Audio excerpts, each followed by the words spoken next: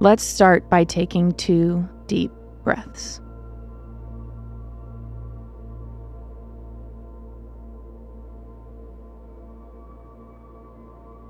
Today's reading is from John 19, verses 23 through 27. When the soldiers crucified Jesus, they took his clothes, dividing them into 4 shares, one for each of them, with the undergarment remaining. This happened that the scripture might be fulfilled that said, "They divided my clothes among them and cast lots for my garment." Near the cross of Jesus stood his mother's sister, Mary the wife of Clopas, and Mary Magdalene.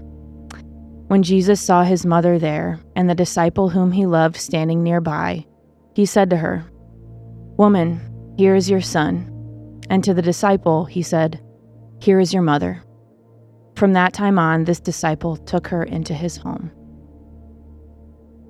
Imagine Jesus saying to you, "I care deeply for you.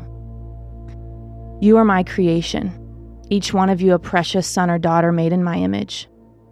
I know every thought that crosses your mind, every buried remorse, every moment of elation. My heart rejoices with yours, and my heart breaks with yours. And I know that while you endure the inevitable pains and weights of this world, you need help. And yes, I am your ever-present help, but I have given you another blessing to help you, one that is tangible, one that is all around you. I have given you one another. I have given you relationship. Until you are with me in heaven, safe from all evil and death, I have given each one of you the high calling of caring for each other and loving one another as I have loved you. Listen to my commands. Be devoted to one another in love. Be joyful in hope, patient in affliction. Share with the Lord's people who are in need. Rejoice with those who rejoice. Mourn with those who mourn.